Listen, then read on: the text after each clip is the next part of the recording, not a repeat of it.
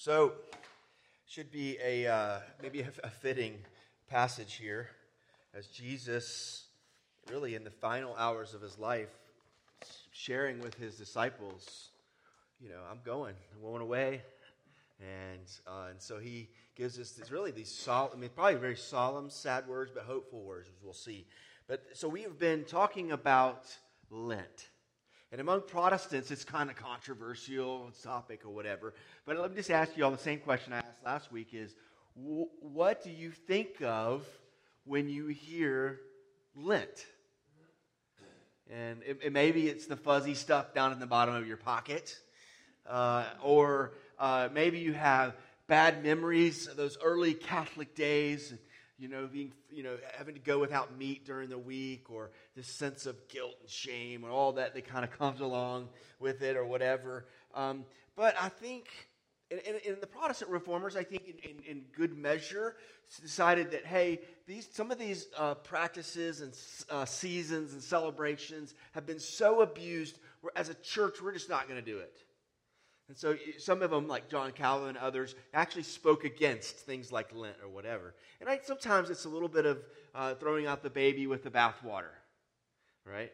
And so we don't want to do that. And so we want to redeem and restore some of what the church has done for thousands of years, even before it was corrupt in Rome, that it would be restored and redeemed for us today. Because if you think about Easter as a day, it is one of the most important celebrations that we have as God's people. And we make a big deal out of Christmas and other holidays, but Easter should be the day. It should be the day that we look to throughout the year to say that day. Because on that day, when Jesus rose from the dead, everything changed. Everything was different. All the promise, everything would be different because of him. And so Lent is a time for us, really, as we move towards Easter, to begin just preparing our hearts and really focusing our hearts, focusing our minds on that day. And so that's what we're doing. These sermons, as well as the Bible app readings, all that together is a way for us to begin to prepare our hearts. And so Lent means 40, or 40th. And it's the 40 days before Easter. And it's just been used historically as a time of repentance of sins and prayer, giving and self-denial and so on. All right? And so, but Lent in its best is used to prepare our hearts for celebrating Jesus' resurrection. And so we're going to be doing is, and it's going to be Andrew and these other guys, really just going through the last few chapters of the Gospel of Matthew. And as we do that, using these passages, these last moments of Jesus, last words of Jesus, to prepare our hearts as we move forward. And so what we see here in our passage today is probably very familiar, especially here because we recite these words pretty regularly as we celebrate communion weekly, which is these instituting what we call the Lord's Supper or communion. But really what Jesus is doing is he's taking the old Passover supper, making it a new Passover, a new sacrament that points us to him, and today, we're going to see today, can prepare our hearts for Easter. And so the Lord's Supper, what it does for us, and should do for us every time we come to this table, it should challenge us to a few things. It should challenge us to faith, it should challenge us to action, and challenge us to hope. And that's what we see here. So first, the Lord's table challenges us to faith, receiving what he has done for us. Okay? And it challenges to faith, receiving what he has. So being prepared for Easter and believing in Easter is actually about faith, is it not? It's about, it begins with faith. It begins with trust and reliance upon something that has been done for us. Correct? And this faith must have confidence, and also it must have an object. So we, in our culture today, I've heard this multiple times from people, is just have faith. As long as you have faith, it's okay. And faith and spirituality are celebrated things in our culture today. It's not like our culture is not spiritual today, but it's a general, vague, and just a vague idea of faith. But here's the thing. Faith has to have an object. And your faith is only as good as your object. So if I was to maybe use a stool over here and say, I have faith in that stool, and I let my weight drop into that stool, that faith in that stool is only as good as that stool can hold me up. If one of the legs is broken, cracked, or I've gained too much weight, and that it fails me, my faith had a poor object. And so what Jesus does here is he gives us the content, the object of what we are to believe. In other words, here as he institutes the Lord's Supper, what he does here, he gives us the center, the heart of everything he came to do. As a matter of fact, there is no clearer place in the words and teachings and actions of Jesus where we get a better sense of what he came to accomplish than these words. And it's a good thing because, as a matter of fact, among scholars, critical scholars who try to say that a lot of the New Testament and the Gospels were put together by Christians later on, I'm telling you, hands down, across the board, no matter how liberal critical they are, they would attribute these words to the historical Jesus. And so not only is it the more sound, authentic, reliable words that we get in terms of knowing this is the historical Jesus, it is actually the heartbeat, the center of all that he came to do. And so, what Jesus does here is he takes the Jewish Passover meal that they had been celebrating for thousands of years, even up to that point. They had been celebrating this feast, this meal together as Jews, and they've continued to do it since.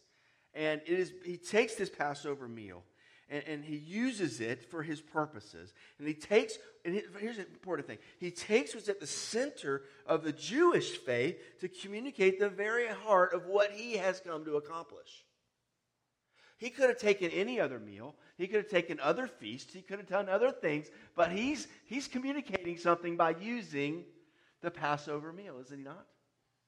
Because it was at the heart of what God had done for the people of Israel by redeeming them out of Egypt. And it is a center point, center message throughout the Old Testament. If you've ever read through the Old Testament, you've seen countless references back to the Exodus saying, you remember that time when I redeemed you and rescued you out of Egypt? And it keeps referring back. The prophets refer back. They refer back. And so it is at the heartbeat of what it meant to be a Jewish believer. And Jesus takes it and puts it at the center of what he's doing. And what he is saying is, what I am doing, what I've come to do, is at the very center, the very pinnacle of what God is doing in history. And so, what was the Passover then? So he's come to this table, they're sitting around, they're having a meal. What was the Passover meal? And if y'all remember, I'll do this quickly, but Passover, if y'all remember, the Israelites were in Egypt, and they were slaves, they were burdened, they were just oppressed, and God sent Moses to communicate to Pharaoh that he needed to release his people and set them free so they could. And so but Pharaoh wasn't having it, and so God began to send a series of plagues in order to try to convince Pharaoh that he should let his people go. And Pharaoh continued to refuse, continued to harden his heart, and at the very last straw, God proclaims that he is going to kill every firstborn son in Egypt. And so, Pharaoh refuses. And God's people are told to take a lamb, to sacrifice that lamb, and take the blood of that lamb and paint the doorposts with that blood, and so that when the angel of judgment came through, every house that had that blood on it would be passed over. And we're told, so this is all in Exodus 12, and even in Exodus 12, it is told that they are to continue to do this even after this event as a perpetual remembrance, as a constant reminder that God passed over their sin and passed over them in judgment. Well, one pastor, commentator, commented on this. Is what is remarkable about the Passover is how indiscriminate it was.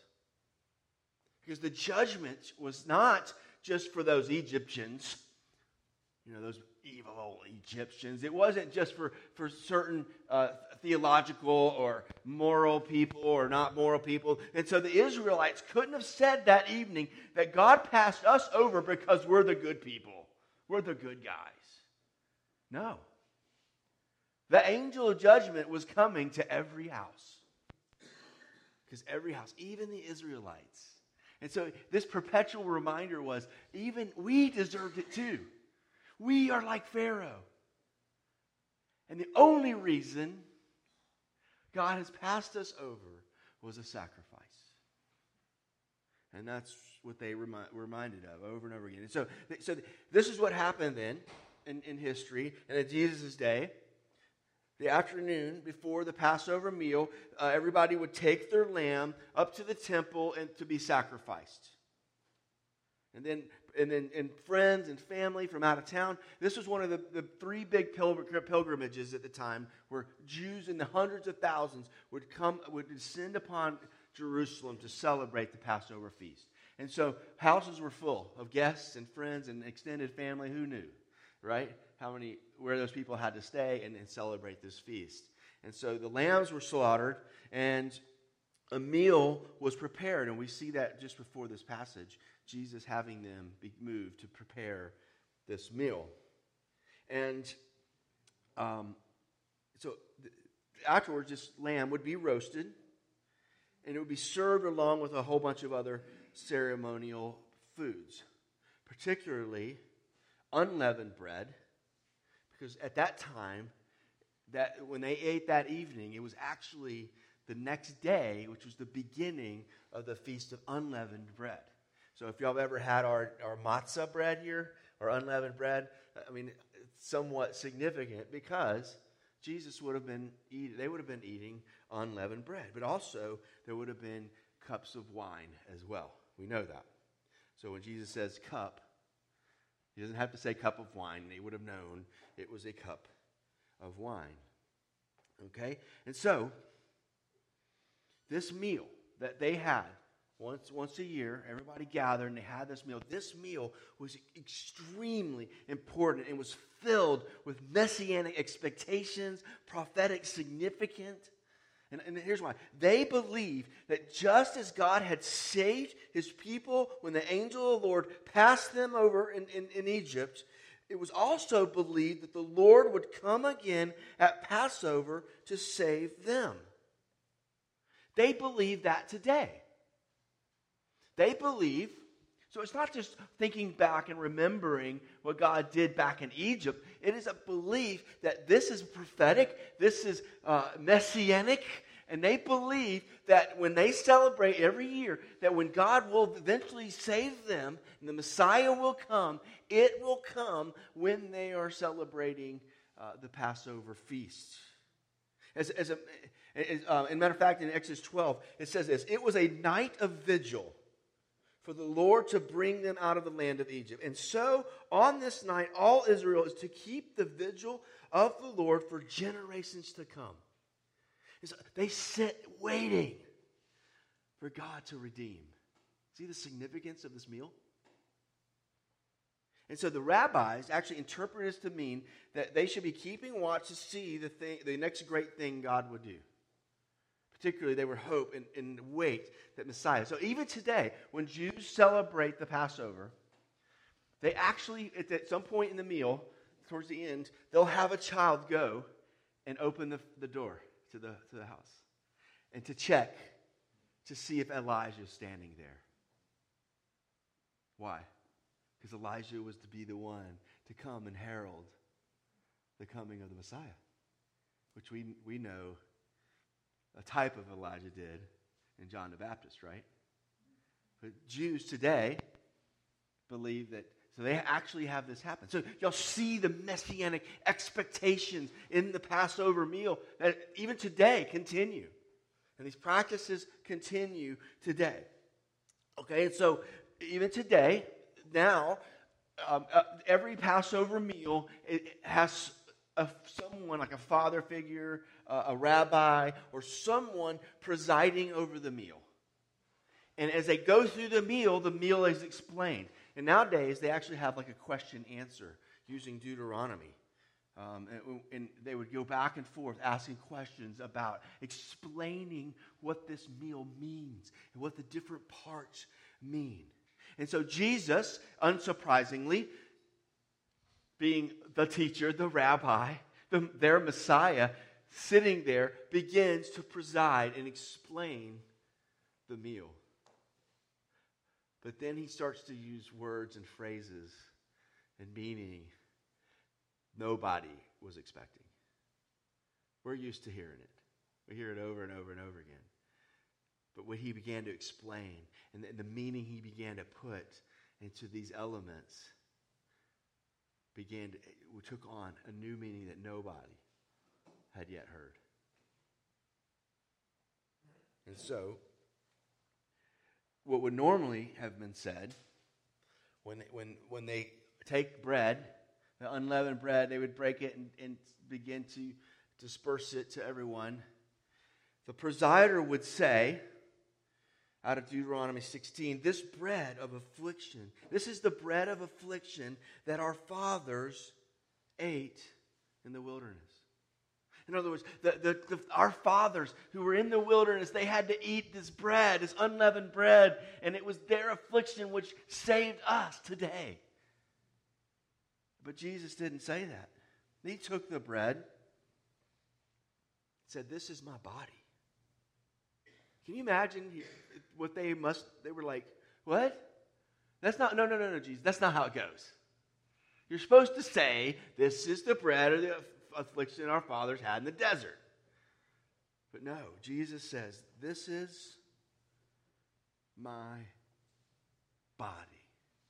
So in other words, what he was saying, my body will be the bread of affliction that rescues you.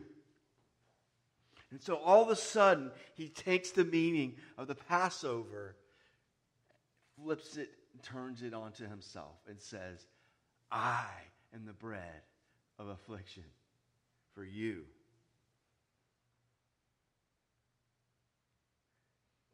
He says God is going to deliver his people from more than Pharaoh. Through me, he is going to deliver you from sin and death and judgment. And so he explains. Now, in this passage in Matthew, we see he just says, this bread, this is my body. But then the next phrase, when he begins to talk about the wine, he begins to give all of this greater significance and greater meaning. Because what he says is, he says, on your behalf. This is my body. This is my blood for you. In other words, it is on your behalf. It is for your sake. And so, he's saying, my body, my blood is going to be taken for you. And think about it. It definitely points back to the original meaning of Passover, which was what happened. So the angel of judgment was going to come through, and every firstborn child was going to die. However, the houses where a lamb lost its life and its blood painted the door, those houses were spared. Those houses were saved, as it were. And so, every house either had a dead son or a dead lamb. See it? And Jesus is saying, I'm going to be the lamb for you. Now, there's something strange in this. Because sometimes it's not so much what is said and what is done. Sometimes what is omitted becomes really important. Because think about it here. There was 3 big elements to any Passover meal. Yes, there was bread, and there was herbs, and different things of that sort. But then there was also wine, which was very important as well. And there was cups of wine handed out as far as signs of God's blessing and so on. Okay? But then there was the main course. The roasted lamb. And Jesus doesn't mention it at all. Have you ever thought about that? Where's the lamb? If you go to my house, if you go to somebody's house for dinner, and all they have is a little bread and wine, you're like, dang it! I didn't know this was only hors d'oeuvres. I would have stopped at McDonald's or something on the way over here, right? Like that's a bummer to show up and there's no good food. Like, that's the worst party, right? A good party, it's like a Filipino neighbor's, is like packed with good food, right? So here's a problem here. Jesus is instituting a new meal where there's just some unleavened bread, which y'all have had it a bunch of times, and some wine. Where's the lamb, Jesus? Well, it's obvious, isn't it? Jesus is saying, I'm the lamb. We don't need a lamb. I am the lamb. I am your sacrificial lamb. Matter of fact, in 1 Corinthians chapter 5, Paul makes it clear. For Christ, our Passover lamb, has been sacrificed. And so Jesus takes the Passover supper, turns it in on himself, signifying that he would be broken, his blood would be poured out, and as he would act and actually be the ultimate sacrificial lamb. And this was the heart of what we are to believe and to trust. It is the heart of what he did for us. And so he gives us the content, the object of our faith, and a good one at that. Okay, but secondly, we can't just stop there, because this supper challenges not just to faith, but it challenges us to action, to respond to what he has done for us. There's a response, there's action that has to happen. Because the Christian faith was never meant to just be something personal, internal, something intellectual. And we see that in the evangelical church today. You know, the Christian faith is so intellectual and cerebral, and very seldomly goes into actual motivating us to do and act. So it's either emotional, intellectual, or it's personal. You know, it's the box over here, but it doesn't go beyond acting and moving. Jesus doesn't just tell us to believe this. He doesn't say, hey, here's this table, here's the bread, here's the wine. I want you to believe what this means. Have you noticed that? He actually moves on to say, take. Which means take and eat, which you see in other passages of this account. Take it and eat it. And he says, take and drink. So what does that mean? What does Jesus mean when he tells us to take and eat, to take and drink? What action does that mean other than that we would, put a little bread in our mouth and chew it up and then a little, communion?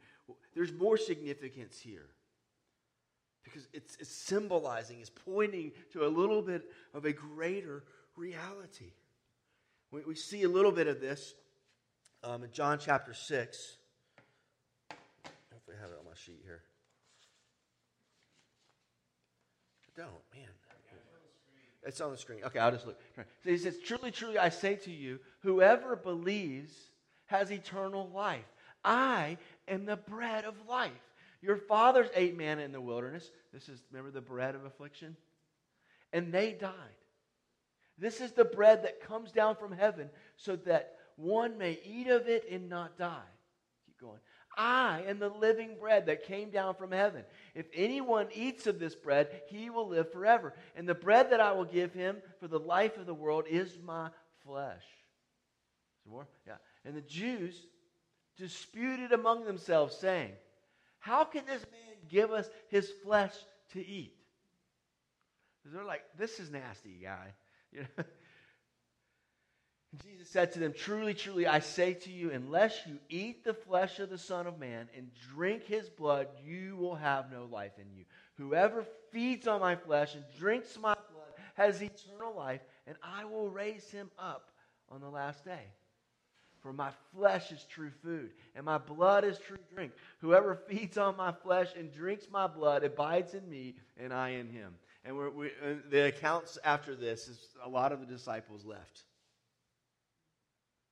They're like, what is he talking about? What is he talking about? Eating his blood, drinking his blood, eating his flesh. I mean, this sounds like a B-rated zombie movie. What is going on here? What does he mean to eat and drink his flesh and blood? Now, obviously, hopefully, we see kind of almost comically the Jews here are debating amongst themselves, like, why? What is he talking about here? This can't, it doesn't mean that we actually eat and drink Jesus' physical body and his blood, which, it would, by now, a couple thousand years ago, I'm not even sure it would be edible. Like, come on. Right? But he couldn't have meant his actual body and blood. And also, as in the Roman church, and actually Lutherans as well, so this isn't just a Protestant Catholic thing, is that there's a sense in which that when we have communion and they bless it, that the bread and the wine or grape juice becomes the somehow actual spiritual, physical body and blood of Jesus.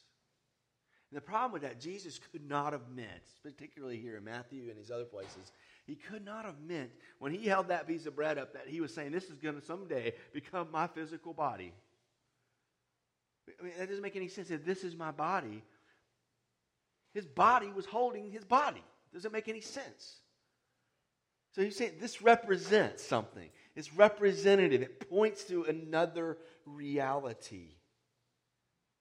And so he doesn't actually mean body and blood, but it was really, pointing to another reality. And I think if you just think about it practically, what happens when you eat something? You ever think about that? We eat all the time. When we eat something, we take these elements into our bodies. When we drink something, we take that into our bodies, and our bodies digest those things, and it becomes a part of us. Or at least most of it. We won't talk about that part. But it becomes a part of us. And in another way, we kind of become a part of it. It begins to form who we are. And so, if y'all remember the old, it was a documentary several years ago, Super Size Me. Did you ever see that? Where the guy, just as an experiment, he was actually a pretty healthy eater before the whole thing, and his challenge was to only eat McDonald's. Breakfast, lunch, and dinner. And if they ever asked him, would you like to supersize it, he had to say yes. And he gains 40 or 50 pounds in a month. Doctors are telling him if he keeps going, he's going to die. Because McDonald's food you're going to become what it is, which is garbage. Now, put that against some of the healthier other diets. And, if you eat healthy, your body becomes what it is. It becomes healthy. It's so, what Jesus is kind of pointing to here is that not that we eat his actual body, and not that a little bit of unleavened bread and some amazing St. Augustine wine or cheap grape juice is going to make you a better person. What he's saying is, take what I have done for you. Take what I'm, in terms of Matthew 6, take what I'm about to do for you. I'm going to be your sacrificial lamb. My body's going to be broken. My blood is going to be shed on your behalf, in place of you, so that the judgment of God will pass over you, so that you will be delivered and set free from sin and death. That's what he's saying. He's saying, take that, make it a part of you. Take it and eat it, ingest it, make it who you are. Actively take what he has done for us and make it a part of us, allowing it to transform us. As Paul says in Romans 12, being transformed by the renewing of our mind. And so we are to take these, and they are not just to sit up here in our brains or in our shallow emotions. They become a part of who we are. There's a lot to be said on that. So communion is way more than just a memorial as well. Some Protestants would say that this is just remembering what he did for us. But there's more to it. It's an action. He wants us to take this. And every time we come to this table in faith and we begin to do these symbols, okay, we are reenacting, we're remembering, we're rehearsing, we are taking in and making a part of who we are. And the good news is, too, is the Holy Spirit takes that and begins to transform us and to give us, and maybe, as one person put it, making it our controlling consciousness.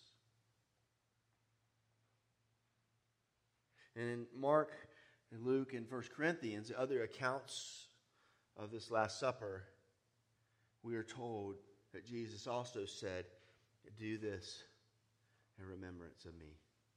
Just like in Exodus 12. It is a perpetual remembrance. And so whether we come to these actual elements at the table or not, we are to constantly be renewed and restored and taking in and becoming transformed by the truths of the gospel on a regular basis. Do this in remembrance of me. Excuse me. So, the communion, Lord's table, challenges us to faith, challenges us to action, and lastly, it challenges us to hope. So what is Jesus saying here? Wait, actually, let's read verse 29. This is important. Verse 29, he says something kind of strange here. After he institutes this, he says, take the bread. This is my body. Take the cup. And when he had given thanks, he gave it to them. Drink from it, all of you, for this is the blood of the covenant, which is poured out for the many of forgiveness of sins. Then verse 29, he says something kind of strange here. He says, I tell you, I will not drink from the fruit of the vine from now on until the day I drink it new with you in my Father's kingdom. So, it's kind of a strange saying here. And I used to wonder what is going on here. It's kind of like, Jesus is setting up this amazing communion table and this is the new Passover meal that we are to do. And then he kind of lays in like this bummer saying here. Okay? So, because really, if you look at this statement, there's great sorrow in what he's saying here. He's saying, from that point on, okay, first of all, I'm leaving. Secondly, what he is going to know in the last remaining parts of his life is going to be suffering, torture, and death. And that from that moment on, a glass of wine will not touch his lips. So it's a statement of real heartbreak and sorrow. However, there's also amazing hope in what he says. Because he says, until. He doesn't say, my lips will never touch this wine again. He's saying, until that day when I drink it new with you in my Father's kingdom. He's saying, there is great hope. There's a day when we will sit down with Jesus and enjoy that glass of wine. And I hope next time you take wine, a few moments, or at dinner, it'll remind you there's going to be a day when that glass is going to touch your lips in the presence of Jesus himself. Charles Spurgeon said this. When he says, is this on there? No? No? Okay, that's fine. When Spurgeon said, when he says, I shall drink no more of this fruit of the vine now with you, he does not imply that in heaven is a meeting place. Does he not imply that in heaven is the meeting place of them that triumph, and the staterooms of them that feast? All the enjoyments that can be imagined and more belong to the beatific state of the glorified. In other words, he's saying there is a time coming. There is a great hope when we will no longer be in sorrow. We will no longer be in pain. We will no longer be withheld. But we will be in utter and joyful celebration together. And so we see in Revelation 9 says, blessed are those who are invited to the marriage supper of the Lamb. There is a meal coming. There is a table set, and it's already set for us. And it is coming when we will sit at the table in the presence of Jesus himself, and we will enjoy a better meal. And here's the thing. This is an actual physical hope. This isn't some floating in the clouds with little cherubs, little babies floating around with wings and harps and stuff. It's nothing like that. This is a real, physical, new heaven, new earth. Why? Because Jesus says, I won't drink this wine until then. So wine is going to be there. We're going to sit there physically with him. And this is the great hope. Isn't that we would fly in the old sweet by and by floating around in the clouds, but that God himself would restore this universe when heaven and earth are brought together in a new heavens and a new earth. But it's also a great relational hope. And this is what Charles Spurgeon, a personal hope. This is what Charles Spurgeon points this out brilliantly. He says, okay, we learn too that the joys of heaven are social. Guess what? Because Jesus says, until I drink it anew with you. We're not going to be sitting up there by ourselves. We're going to be sitting there together, actually in the presence of Jesus himself.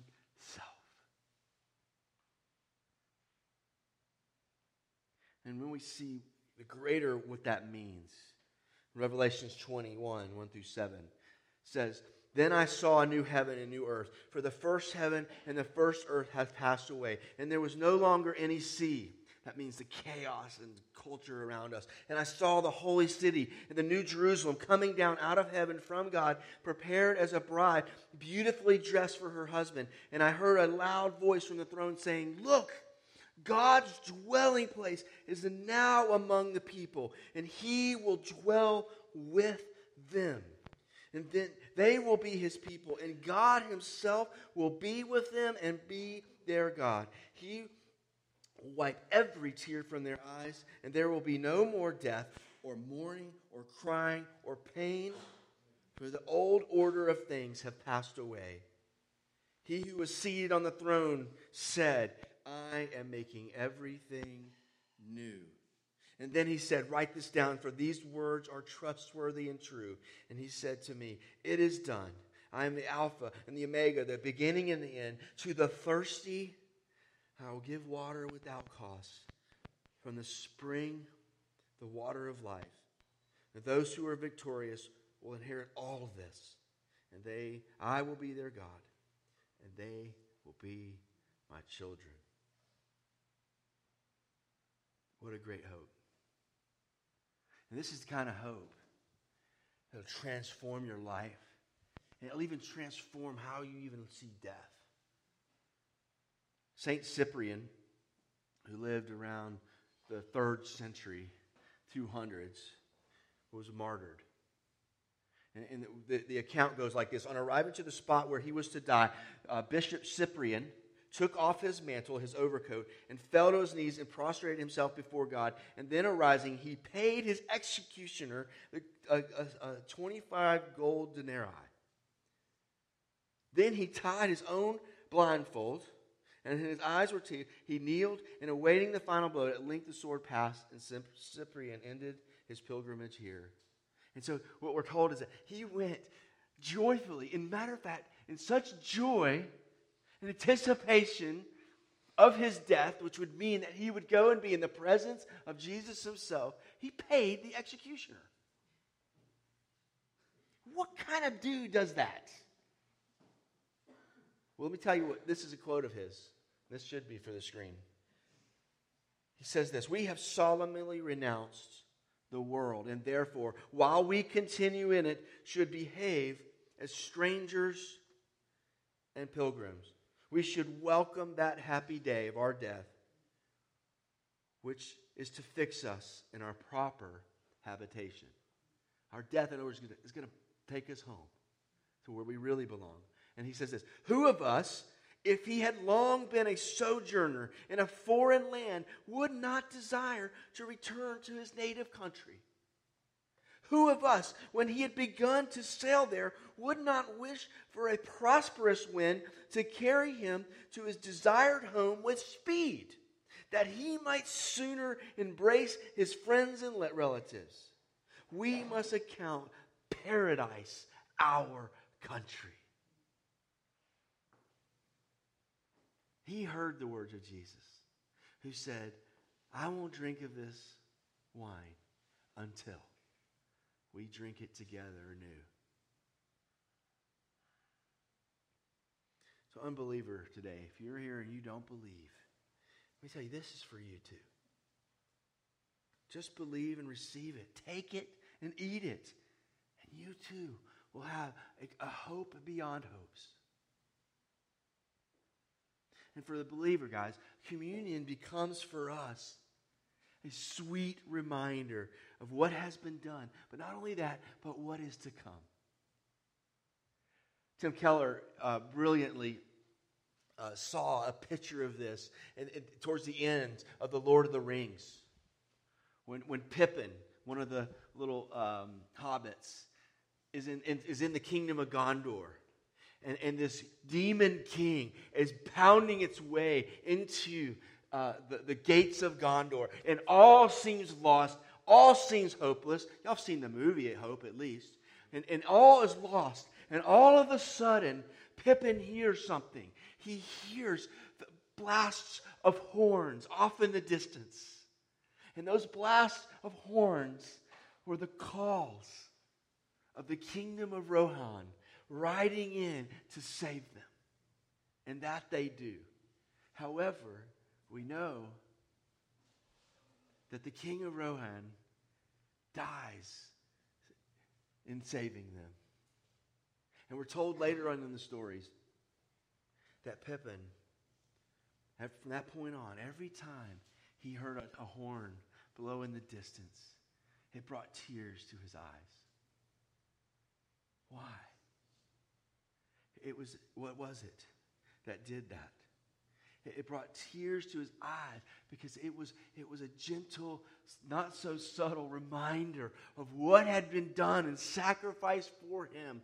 And it was a reminder, a constant reminder to remind us, this is what has been done for you. And this is what it means for your future. And so every time we come to this table, it should be like the calling horns of Rohan, saying, remember.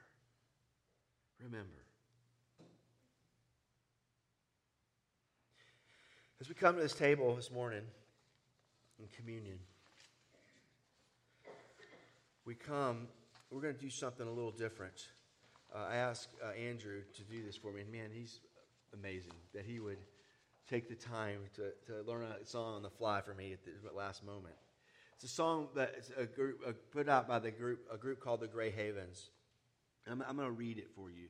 And as we do communion this morning, we're going to We're going to be actually going through this song. If you can sing along, fine. If not, if anything, I want you to just reflect on the words of this song, because it so brilliantly communicates our hope. It says, there is a far kingdom.